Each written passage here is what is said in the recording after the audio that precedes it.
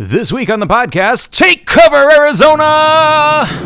Welcome to the Magnificently Huge Podcast with your hosts, Eric Reed, Brian Kruger, and Chris Ryerson. Three idiots who decided to slap an adverb together with an adjective to bring you one magnificently huge discussion each week about the movies and pop culture we kinda like, maybe even secretly love, before we ultimately crap all over them. We're not here to save the world, we're just here to make it weirder, one podcast at a time. This is Magnificently Huge. Welcome everyone once again to the Magnificently Huge podcast. My name is Brian, and this week my friends Chris and Eric will join me for a discussion of a movie I went and saw recently. So, set the stage here. Local record store was doing a series with the local former Alamo Draft House, and they did Pump Up the Volume, and I remember being like way too into this movie when it came out, like embarrassingly too into this movie, like on the day we went and saw it the first time, and so I went with a sense of dread to go see it, wondering just how ashamed I would be when it was all said and done. And I came out with questions. I came out with thoughts, and well, you're just gonna have to listen to the show and check the show notes if you want to skip the other stuff we do, find out how that went. So yeah, check that out. And as always, you know, we're always looking to grow the show. So please subscribe to the podcast, rate it on Apple Podcasts, and if you want to reach out to us, you can always find us. You can find us on Twitter. We are at MagHuge, MagHuge on Twitter. We're the Magnificently Huge Podcast on Facebook and Instagram. You can email us, magnificentlyhuge@gmail.com, and you don't have to remember any of that because you can just go to our website, maghuge.com, find links to all of that and all of our old shows. All right, it's another week, it's another show.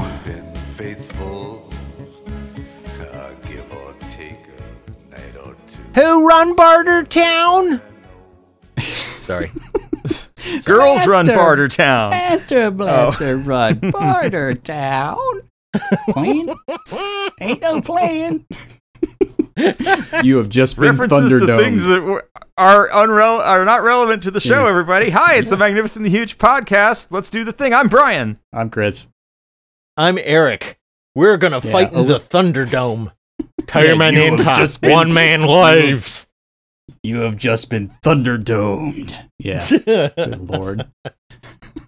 We don't How's need everybody another doing hero. this week? I'm tired. I'm so tired. Yeah. We're all tired. Let's just get on with it. We do a segment every week where we talk about new stuff we've been doing. It's called The Fresh Shit.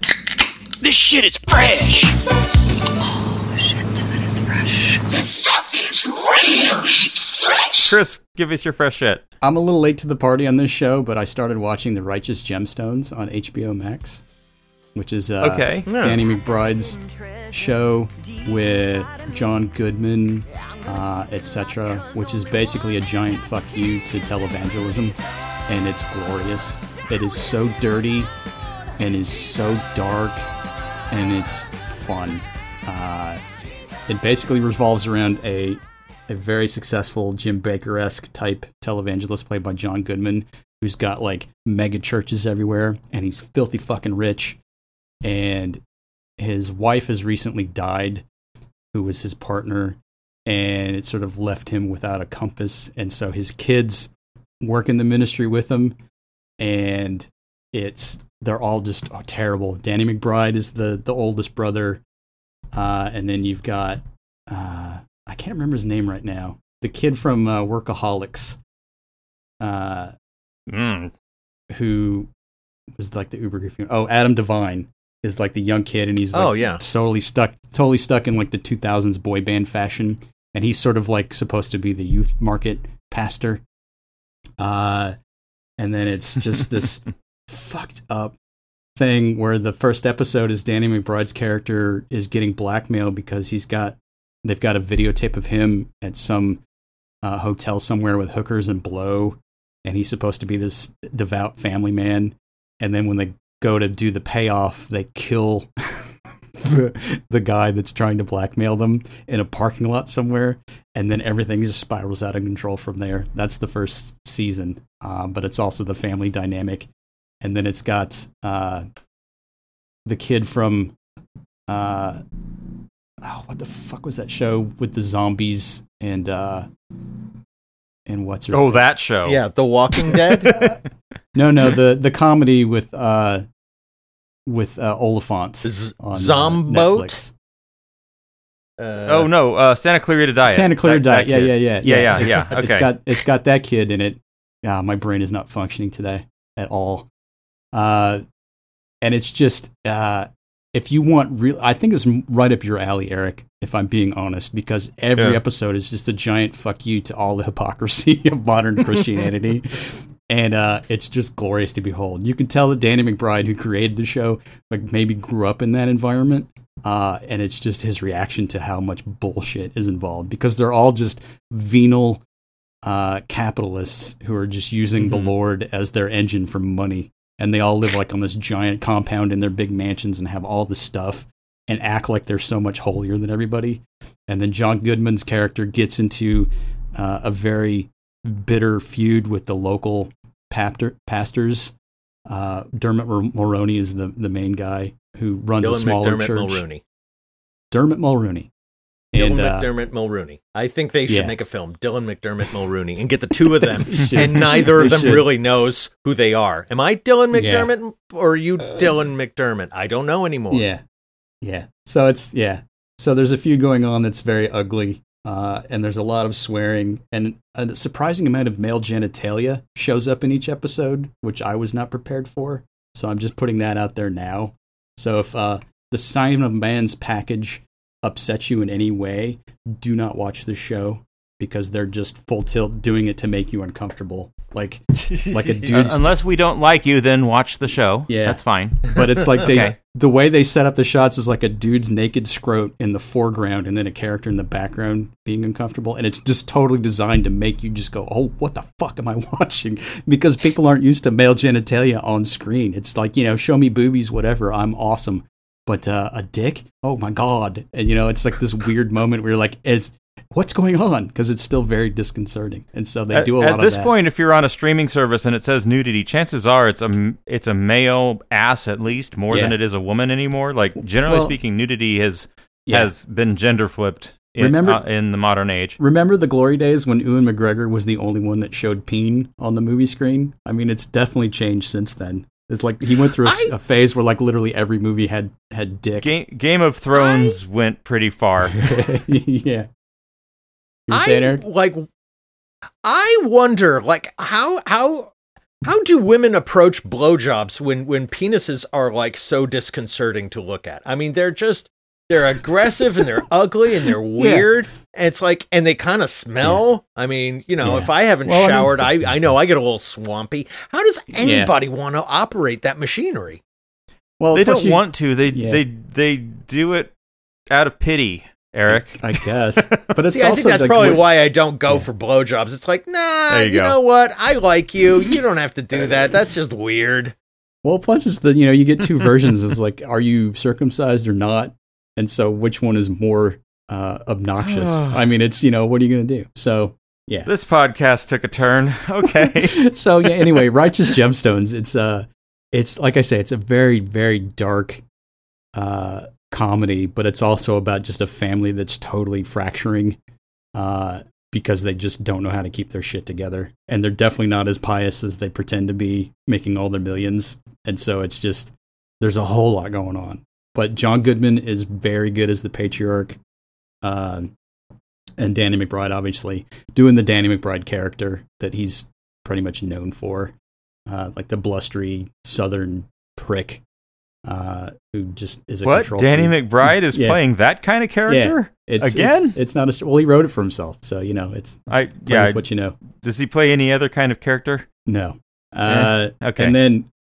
And then Adam Devine's character's best friend is he's a very strange man who might be emotionally challenged, but he's basically a guy who used to be a Satanist who they pulled back over to the side of the Lord, and so he's got this really weirdly calm Zen demeanor about him, and he talks about being a Satanist and this and that, and he's got all the tats and stuff, but he's a total like converted Jesus freak now, and it's just so weird to watch. So if you enjoy a good poke in the eye of modern religion, especially the version of Southern evangelism, then definitely check it out. After the previous conversation, did you really have to go with poke in the... Anyway. Oh, yes, yeah, and dicks. Yeah. Yeah. All right, what else you got, Chris? Barring that, the only other thing I've been catching recently is something I hadn't watched and then just stumbled upon it, but it's a British show comedy called Plebs, which is basically It's Always Sunny in Philadelphia set in like 23 BC Rome, about a bunch of just slacking Roman citizens. Plebeians. Yeah, plebeians. Okay. And they just get into all kinds of nonsense trying to make money. And one of them is a slave that one of them owns, who basically is the most useless person on the planet. He just doesn't do anything, but he's so glorious. He's like the Charlie Day character in this. But he just eats everything and doesn't do any work, and they just make a lot of hay about how if you have status, you own a slave. So one of them owns a slave, and he's the most useless individual on the planet. And it's just amusing. But if you like It's Always Sunny in Philadelphia versus Seinfeld, it's that kind of a mashup vibe, but set in Rome around the 23 BC. There's nobody I know in it that you would know any names, but the ensemble cast is fun, and the situations they do are pretty amusing, and I would highly recommend it if you're looking for just a change of pace. That's really all I got. I've just been watching a lot of like goofy comedy shows. All right. Because I'm sad most of the time that everything is still not fixed, like the COVIDs. It's going to get worse. Eric, what do you got? I've been enjoying the shit out of Better Call Saul. I know you guys were never big Breaking Bad fans, so everyone's saying good things about Better Call Saul lately. I mean, it is, and it's tying into like Breaking Bad. It's starting to dovetail into it, and I know that Odenkirk had said that the last season is going to, bond with Breaking Bad in such a way that you're going to feel like you have to just go and watch Breaking Bad again. I really suggest it. It's really good. It is really good. I know I enjoy it if I haven't watched Breaking Bad. How about that? I'm saying you would enjoy Breaking Bad, and I'm saying, and the thing is, you don't think you would like it because all of the kind of people you don't like talk about how much they like it. Right? It's kind of like I love Judas Priest. I hate Judas Priest fans. It's the same exact thing. Sure. Okay. It's a good show. We tried Breaking Bad, and the first episode, we just weren't in the mood. It was like just too hard, too negative, and we were just like, I don't know if I can do this. Yeah. If that's your problem with it, then it gets nothing but worse. But it gets worse how I understand in a way that your jaw drops because Walter White is...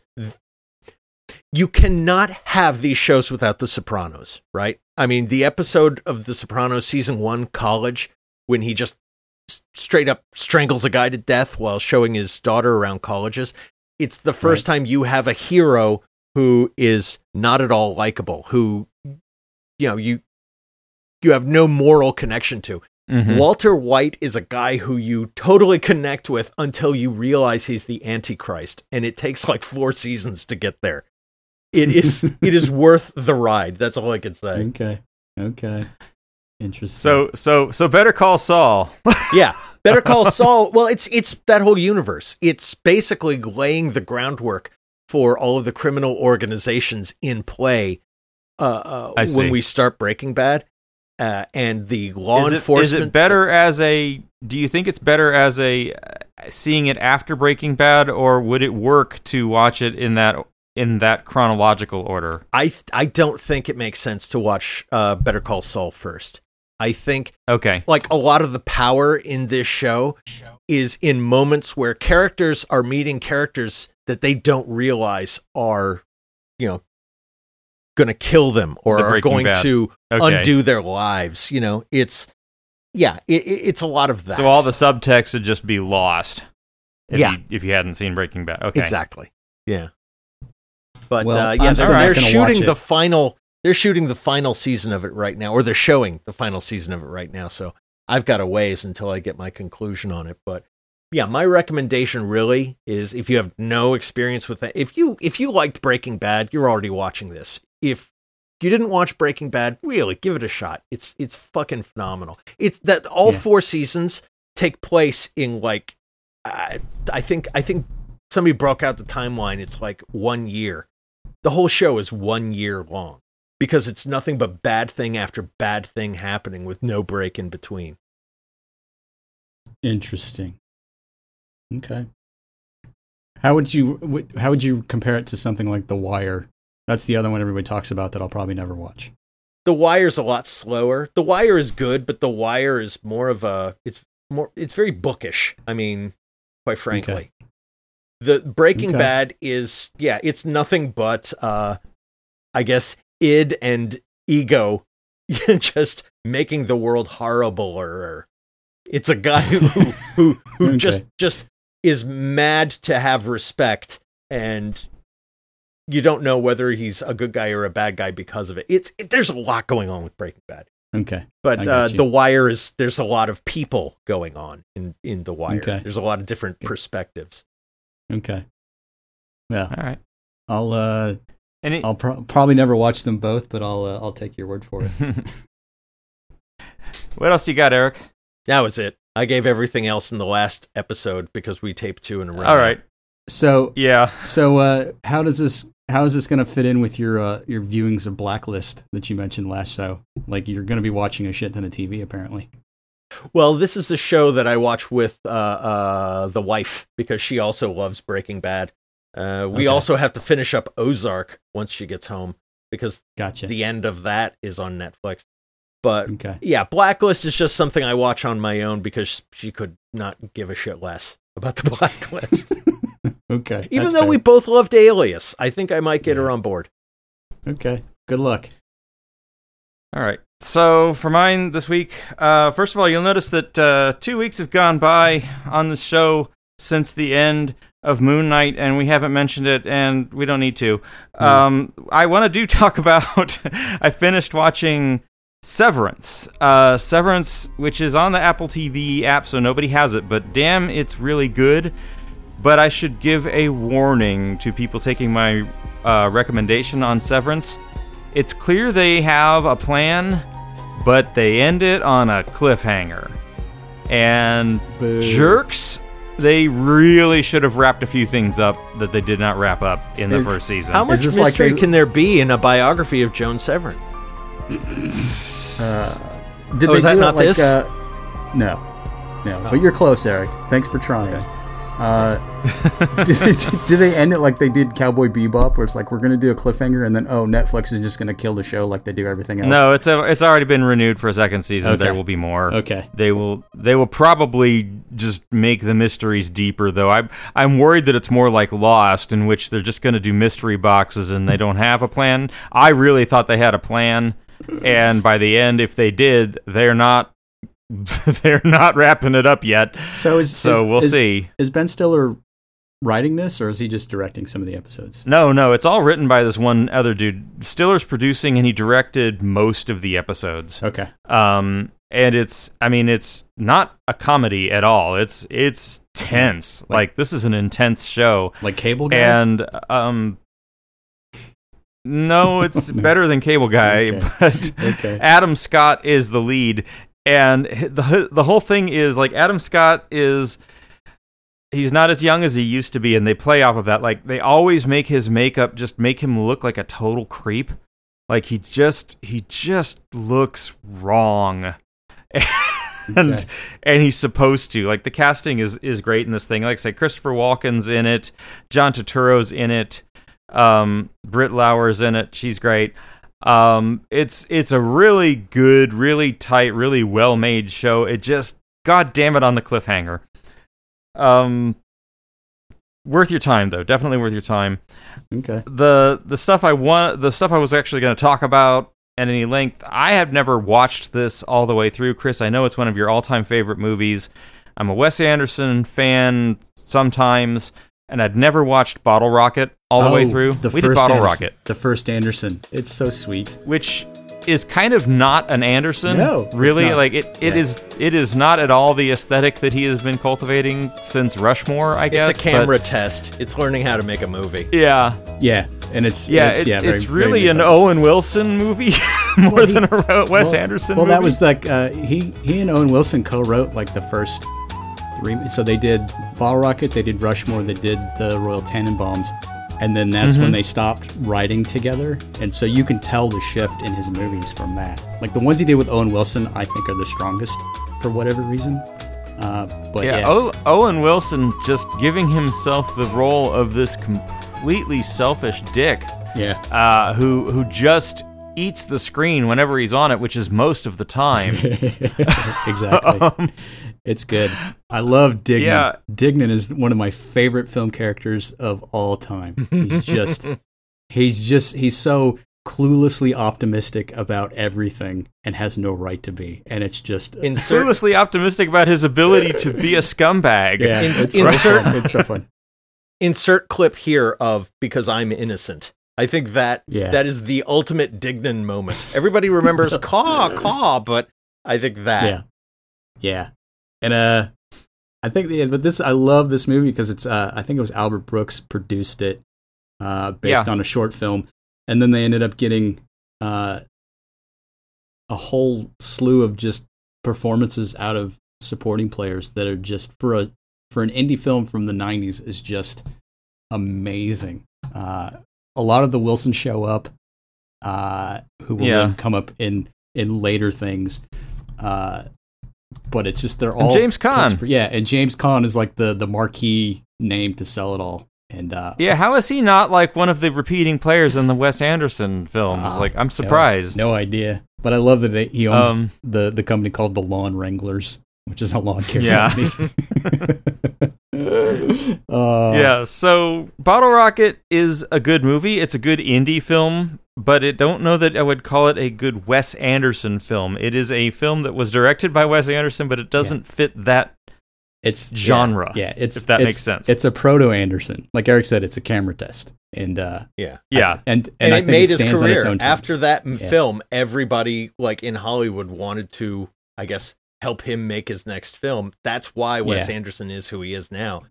The strength of Bottle Rocket. You can't understand Wes Anderson's oeuvre without Bottle Rocket. But it also gave rise to Owen Wilson as the superstar. Yeah. I mean, without Bottle Rocket, you're not going to see him in anything else to become that big name. Regardless of the output that he had in the 2000s, this is the one that really set him on his path. So it's quite astonishing. And this is what got him his minor part in Cable Guy that we already know. It's true. But yeah, I can't understate how much I love the character Dignan. He's just one of my all-time favorites ever. And so anytime Bottle Rocket is on, I'll watch it, and it just makes me smile from ear to ear for the full 90 minutes, and then I'm in a good mood. So it's my Prozac movie, or one of them anyway. So it's a solid choice. All right. So the other movie I saw this week will not put a smile on your face, because it doesn't want to. I watched Nightmare Alley. Fucking that Guillermo should have del been Toro. so much better. That should have been so much better. I haven't bothered. It's not bad. It's kind of like the Batman in that it's way too long. Like, there's a great movie if you could edit this down. It's Guillermo del Toro making a noir. Yeah.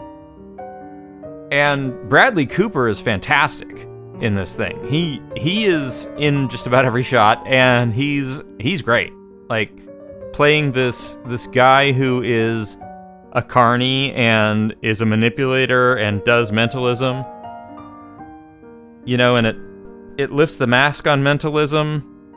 Yeah. And he is good. But the cast overall is good. Fantastic cast. Is there any fish fucking? That's really the main question that we want. There's no fish fucking. Okay. But yeah, this guy is the scum of the earth, and he gets way too many hot women, including Cate Blanchett, who is, as always, awesome. And born for noir. I mean, she looks right in this era. Yeah. So, I mean, it's a good noir, but it doesn't bring anything new to the table that you couldn't just get from watching old movies. Yeah. Well, that's sort of the same. It's a remake. Length. It is a remake of an actual noir film from the 50s. Interesting. Well, this one seems and I'm told you're better off just watching it. Well, it seems to have the vibe of like when he did Crimson Peak, where it's like Del Toro's version of a gothic horror flick, and it's just it's fun to look at, but the whole thing is just empty from start to finish. And it took me forever to watch it, and then when I did, I'm like, oh, okay. And that's sort of why I'm not eager to jump into Nightmare Alley, because I just you'll probably have roughly that reaction to Nightmare Alley. Okay. It's fine. Yeah, my thinking was it was exactly his version of a genre. And for starters, like just the idea of making a noir film. The reason they were that way is they didn't have much money. They weren't trying to make noir films look like noir films. Right. It was a limitation, and so to try and imitate it, it already feels hackneyed. But this doesn't bring anything new. In fact, I knew exactly where it was going. Way too early. The end is telegraphed really, really loudly, isn't it? For a film this long, you better have a lot more surprise to it than that. Yeah. It's a tragedy, I get it. But, for fuck's sake, surprise me with it. Mm-hmm. So says you. Okay. Yeah. So anyway, that's the fresh shit. I mean, that's probably the weakest fresh shit we've had in quite a while. That was like... whatever. But they can't all be winners. No, that's true. We have a show called They Can't All Be Winners. If you go back into our archive, where we admit that the episode sucked ass. I really love us for that level of honesty. And that's a surprisingly consistently aired episode of ours. I can't believe why people tune into that, but whatever. Good on you. Because the people who listen to this show don't really listen to it for the subjects. They listen to it for, us, the talent. Yeah. Yes. Our topic this week is Pump Up the Volume, and I want to set the stage a little bit on this one. Okay. Not the song, the song, the movie. No, the movie, okay. the movie from 1990 with Christian Slater. Okay. So this was a movie that was showing so the Alamo Drafthouse in Arizona went bankrupt, but it's still around as the Majestic. It's the same theaters with the same owners, but they lost their franchise basically. Mm. And they're doing a series with the local record chain Zia Records, movies with good soundtracks. Another episode that is very popular, our soundtracks episodes. Mm-hmm. I think this one shows up in it too, Yeah. So Pump Up the Volume is going, and the wife's like, let's go see Pump Up the Volume. I'm like, okay. And I'm like dreading it, right? Because I remember being into this movie at the time, and I'm like, this is going to be embarrassing. I'm going to go, and I'm going to be like, oh my God, what was I thinking? That movie was terrible. And I went, and I had a very different reaction to it than I thought I was going to have. It actually held up much better than I was expecting. Even the part where the kids all have to rally to save Happy Harry Hard-On. Come on, kids, let's go and help save the radio guy. I mean, so. Okay, I'm just going to give you my thesis statement here. This might be a short episode, but okay. Here's the thing, right? First of all, it's set in 1990, and so it's very much of our age, and it is actually authentic. Like the music, the clothes, the tone, everything about it is like, yeah, that is how I remember being like 18, and I still buy the characters, even most of the adults, not the principal, but the adults make sense in this movie in retrospect. The thing is, it's about a guy who his parents move him to Arizona, and he's doing a pirate radio signal, and he's getting his his voice out to the world. And the whole message is this call to Generation X to get off your ass and take the reins and own the conversation and take it away from the boomers and make the world a better place by giving every individual a voice. Twitter. And we Yeah. we did it. We absolutely did it. And I was there, and I was in Silicon Valley, and we were building Web 2.0, and we were going to there was TED Talks, and we're going to make the world a better place by opening up communication lines. And we broke fucking everything. We did exactly what this movie told us to do. We were motivated to do it, and we gave the world Trump. And it's our fault. Well, that's the fun part. Here's the thing, though. What you didn't take away the most important lesson, which is that the guy with the radio show gives bad advice that results in a kid's suicide. So you know what? There's a little bit of responsibility in your messaging. Yeah, but the FCC guy in this movie who's hunting him is right. He's like, we can't let everybody have a voice. It will drive everything to the lowest common denominator. You're right, dude. Yeah, you're right. You mean the dad from Teen Wolf? Yeah, that guy. Yes. That guy was a douche. Well, I like your enthusiasm for that, Brian, on that thesis, because it literally boils down to the generation defined by irony doesn't understand how irony works out in the end, because it's like literally everything in this movie gave rise to social media, podcasting, getting your voice out there unfiltered so any jackhole can just do it and have an audience.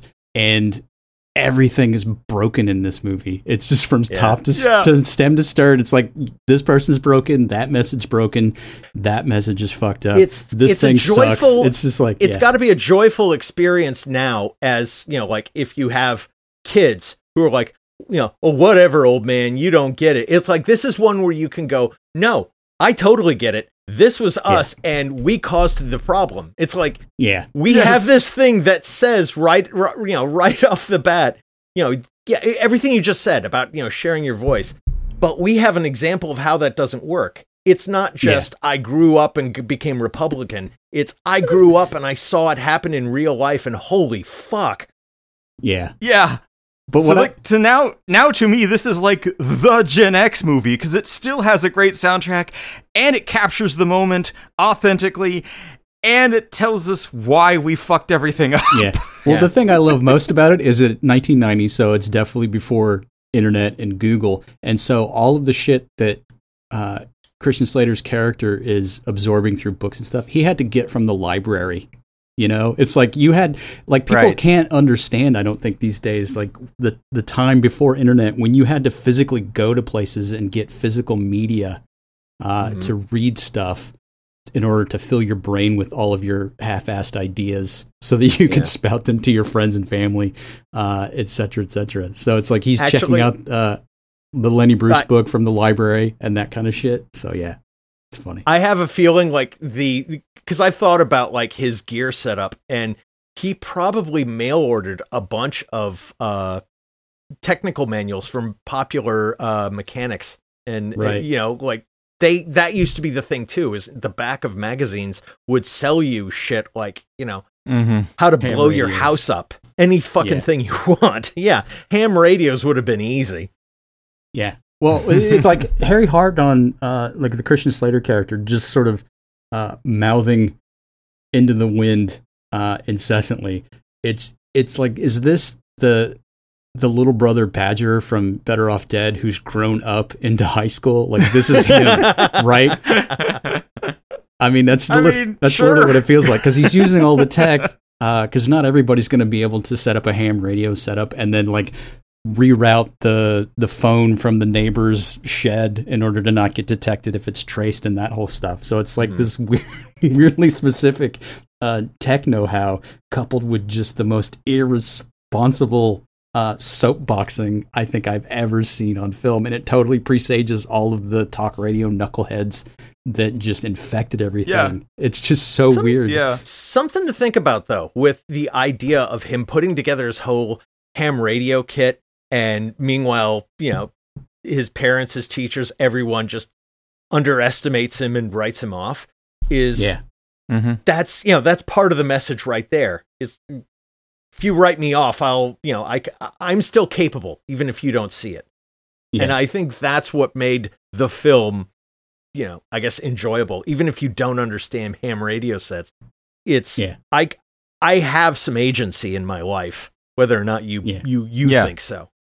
It's just it still works on that level. It still is a call to arms. It just has no idea the consequences of what it's suggesting. Yeah. Right. It's just very weird that it does presage the whole document everything phase of existence with social media and things. I mean, it's just like this movie I don't think would work today because every kid's got a social media presence and has a platform like this. And it would just get diluted. It does. Yeah, it doesn't make sense. And this movie's trying to be bold and brave by being an ally to the gay guy who calls in. Yeah. Right. Because at that point in time, that was like a bold statement, or Anyway, I'm curious though. Did you guys? Am I the only one? Is this movie resonating with me as like familiar in a way that isn't for you? Is it just me? Probably. How do you mean? Yeah. I mean, I recognized my young adulthood in this movie. Like I saw the people around me. I saw the vibe. I look at this and I see that's actually a pretty accurate document of how people behaved and how things felt. Yeah. I remember at the time not having issue with it, but then again, that's probably because it was getting it right. Yeah. It's like if there was something glaringly out of hand, like, isn't this what the kids listen to? Or some shit like that, I would have remembered that. Yeah. I mean, I saw it in the theater. Yeah. But honestly, over the years, I had forgotten most of it. Like, I went back and rewatched it. It was like watching it for the first time. It was a very strange experience. It's like it's familiar, but it's not. And so it was just a weird vibe for me. Because I think I watched it because it came out and it spoke to our generation or whatever. And it was just something to do. And then caught it on video a couple times. But I just never went back to it. It just didn't resonate quite like it did with you. I don't know why. Oh, yeah. No, I'm pretty sure we saw it together in LA, Chris, and I was like obnoxiously into it. Yeah. Probably. Plus, I mean, let's face it, Samantha Mathis, was introducing Samantha incredibly, Mathis. Incredibly, that character just and gave us a shot at them what I was into. Yeah, and it's like that. a second movie in his in his many shows where my big thumbs up is boobs. Yeah, but it's also kind of when you're watching it as a 50-something-year-old man and you know that she's 19 in her film debut, it's sort of like, ew, I'm not totally maybe comfortable you with this. Maybe okay. you. What we've learned is that Chris me. is now too old to appreciate boobs. Got it. Yeah. Okay. But it also, like, I don't know. I think it's just, to me, it's just where it falls flat is the whole thing just kind of is so self-serious. Because then you've got the whole subplot with the school administration, like, culling kids from the roster who aren't up to the SAT standards because they want to be an elite school. And so it just sort of goes nowhere. And then you've got, like, the cool teacher played by Ellen Greene who makes the principal stand, et cetera, et cetera. So it's like all these weird loose threads that don't quite match up. So about that, like, yeah, it's such small potatoes, right? Like it is a lame thing to have a conflict over. Two things. One, that really was a thing. Schools really were behaving that way, and it was all just about standardized testing and numbers, which it was pointing that out. Right. But two, again, the authenticity. That's how easy we had it. This was the big problem in 1990, right? It wasn't. Yeah.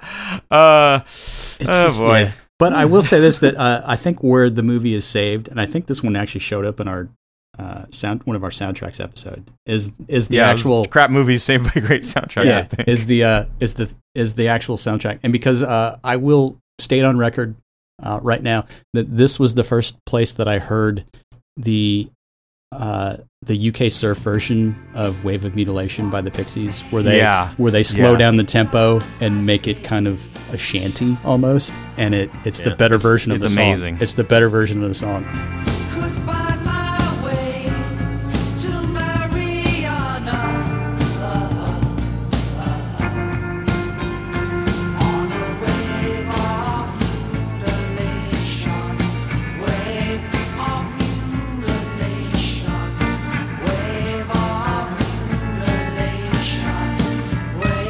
But I can take or leave all of the fucking Leonard Cohen, if I'm being totally honest with you. I just don't care about Leonard Cohen. But I guess it sets the mood. I mean, what's fantastic about it is, he uses Leonard Cohen's Everybody Knows as his lead-off track, and it totally pays off in this triumphant-sounding cover by Concrete Blonde of the same song that's used at the end. That got a lot of airplay. As he's doing his final broadcast. That one got a lot of airplay. And so I'll give it a pass just for that, because it sets the stage for that moment. Yeah. Well, I do appreciate, because at the time there were some bands in there that I hadn't really delved into yet. So you get a lot of I don't know, Richard Hell and the Voidoids doing Love Comes in Spurts. You get some Kick Out the Jams, but this is a version by Bad Brains with Henry Rollins. So there's a lot of stuff. And then he's got the whole bit with that 30-second Descendants song, Wiener Schnitzel, at the drive-thru that he keeps playing over and over. Welcome to the Wiener Schnitzel. May I take your order, please? Yeah, I want... You want Bill Sperm with that? It's stuff that I hadn't quite been introduced to that I would in later years. So it's it's a proto soundtrack album for me almost. It kind of set the stage. So it's solid. It's also very fitting that this was a pre-internet movie because, again, we had all of this corporatized media and we wanted to own it. And I remember when I got to college and went working at the college radio station and being like, this is kind of cool. Nobody's listening, but, it's kind of cool that we can play whatever the fuck we want. That I can do news stories just to be an asshole, make them all sort of pro-Soviet newspeak thing because nobody's listening. And it's hilarious. And the DJ in the booth next to me was laughing his balls off at this numbskull shit I would bring in because I wasn't a broadcasting major. I was just killing some time. Well, that was the same back thing. in the time when cable access seemed ripe with potential. Yes, exactly. Yeah. I had a very short stint as a DJ at the local university station, but it was the Sunday morning 7 a.m. slot. I remember this. That's the best time. Yeah. Because somebody's actually going to hear you. They're all hungover. Yeah. I feel like I remember it being called Breakfast with the Beatles, but then I never hewed to the fucking format and would just play Red Hot Chili Peppers and Peter Murphy and whatever. Because I knew nobody was listening. Anything but the Beatles. Yeah. And so I get it. Or breakfast. Yeah. And so that's very much, Gen X to a T. I think the movie gets that right. It's just a kid screaming into the void because he doesn't get along with his parents. He's stuck in this shithole town that he's just moved to and doesn't know anybody. That was me in 1985 when I moved to Phoenix. It's that's your vibe. If you've moved to Phoenix as a teenager and didn't know anybody, it's the most horrible armpit of a fucking city ever. It holds for other reasons too. Yeah. I mean, some of us were, spent too much of our lives there, and it's a butthole still. Yeah. In fact, I don't think there are many scenarios when it's not utter and complete shit. Yes. Yeah. In the rolling California-like hills of Paradise Hills, Arizona, this movie portrays where people walk places because it's not 110 degrees. Yeah. But the whole thing, just structurally coming away, this recent viewing that I did, it's literally like an after-school special. That's the vibe that I pulled away from it, and it just was very strange to me because it's kind of a time out of time sort of deal. But it really felt like one of those message episodes about disaffected youth and blah blah blah blah blah. I mean, it's they're very sledgehammery about the theme to the point where it's almost off-putting to me. And so it's a weird beast to revisit. Especially when you consider that Alan Moyle, the guy that made it, ended up doing Empire Records a few years later, and there's a lot of the same themes in there, but it's almost like somebody said, you know what, you need to make that happy. That pump up the volume thing, you should have made that happy. And then he ends up with doing Empire Records, which is the same movie, just up, And so flabby. It's a very weird, I mean, that's a shit film. I'm not, no. This at least makes sense. This has a linear structure. That is nothing but jacking off in front of people for 2 hours. Well, I mean, Well, he had, I don't remember the whole story about how this one came to be a movie, but I think he had done some sort of screenplay thing and like gone on board with a producer, and then he was just going to be a screenwriter. But then they said, no, you have to direct this. And then it wound up at New Line Cinema, who was flush with all that Elm Street money, and was getting on board with, let's do something for the kids. It's edgy. And then the fucking thing tanks at the box office because I think it just confused people. They're like, what is this? It's 90 minutes of Christian Slater sounding like his normal Jack Nicholson self, just screaming into the void until the end, where there's like a Jeep chase and helicopters, and it's just all very ridiculous. I mean, it's so over the top, but I guess it makes its point, I guess. I don't know. It's hard to divorce myself from me at 19 watching it versus me now watching it, which I guess is not the case for you, Brian, from what it sounds like. Well, no, I mean, I was way more into it at 19 than you were, I think, Chris. Yeah. Eric, did you have any particular reaction to rewatching this thing? It's funny. I remember at that age being like, yeah, I'm pissed off too. What do we do about it? Somebody give me a plan, And this never said what you should do about it. Nothing ever said what you should do about it. It's like, yeah, I get it. There's a problem. Yeah, we're disaffected. We're disassociated. We're, tell me where to go. Who do we kill? Who do we kill so that we can solve this problem? And no one ever had an answer. It's like, that maybe is what frustrates me about this and SFW and all of these 90s Gen X films was like, right. You're not helping. It's kind of like saying kind of like saying there was a car accident. Look at the car accident. Okay, well, are we gonna call an ambulance? Or are we gonna help? No. Just look at it. Yeah, acknowledge it. It's definitely of that piece where it's almost like a Primal Scream type of a deal. It's like you're so pissed off, but there's just literally nothing you can do to fix it, so you're just gonna yell. That's this movie. But it came, which ironically I feel right now. Yeah. Here we are in 2022, and the world is so broken. Yeah, and we need to pump what are you up the gonna do volume. about it now? We need to pump up the volume. Yeah. Well, we should definitely not give everybody a voice. Well, the fact that this is like it's made in presumably filmed in '89, made and released in 1990. So it presages grunge and the tectonic shift of the '90s, and it doesn't really predict it because it's obviously of its time. And so it's definitely Alan Moyle's flavor, who's looking back on all the stuff he probably listened to as a kid, and then the punk music and stuff. So it's almost anachronistic on most of the songs that set the stage, except for the Pixies.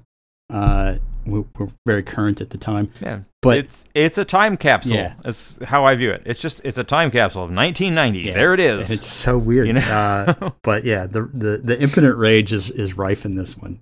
But it's also just strange when you think about how they wanted to cast John Cusack in the role of Hard Harry Hard-On. But that would have not worked. But he turned it down because he had just done Say Anything. He's like, I'm done with doing the teenage things. I'm just through. And so they gave it to Christian Slater. It's one of the best Christian Slater roles there is, right? Like he owns this thing. Well, I mean, it's kind of a watered down version of JD from Heathers, though, if you look at it. It is. I mean, whatever. And one of the other great Christian Slater roles. I mean, I don't know. There's a lot to say about it. When I went and saw it, I had that headcanon. I'm like, I need to talk about this movie on the podcast. Yeah, if for no other reason, just to get it out of your system. I mean, Yeah. It's fine. It's definitely one of those movies that gained an audience after the fact. Because it didn't make any money, but like all things in the 90s, if it was reasonably decent, it had a chance to find life on video, which this one definitely did. I'd say its greatest sin is it's completely forgettable. It's like all I remember is, like who was in it. It had a good soundtrack and Matheson's titties. Samantha Mathis. Yeah. Well, Samantha Mathis's titties was a big draw for me. But otherwise, that's the name of much Eric's band. That's Eric's new band, Samantha Mathis's titties. featuring Adrienne Barbeau. There you go. Yes. Well, there we go. it's so funny too that this presages Broken Arrow from a few years later, which was the repairing of Christian Slater and Samantha Mathis in a John Woo American action extravaganza. I mean, it's just like when you watch Broken Arrow and you've seen Pump Up the Volume, it flavors every scene they're in. It is so weird. I don't know if you've encountered that as I have, but yeah, it's fun. I haven't bothered with Broken Arrow, so whatever. Dude, but yeah, that's a whole other show. Like, what did Hollywood do to John Woo? That was his first Hollywood film. That was him learning how to make a Hollywood film. So no, that one I forgive him. No, that was like his set. He did Hard Target with Van Damme first. That was his intro to Hollywood. Yeah, so there you have it. I mean, are you suggesting a show, Chris? Yeah. It's possible. We'll put it in the Piper. Okay. Well, then, if you subscribe to the podcast, maybe you'll hear that episode.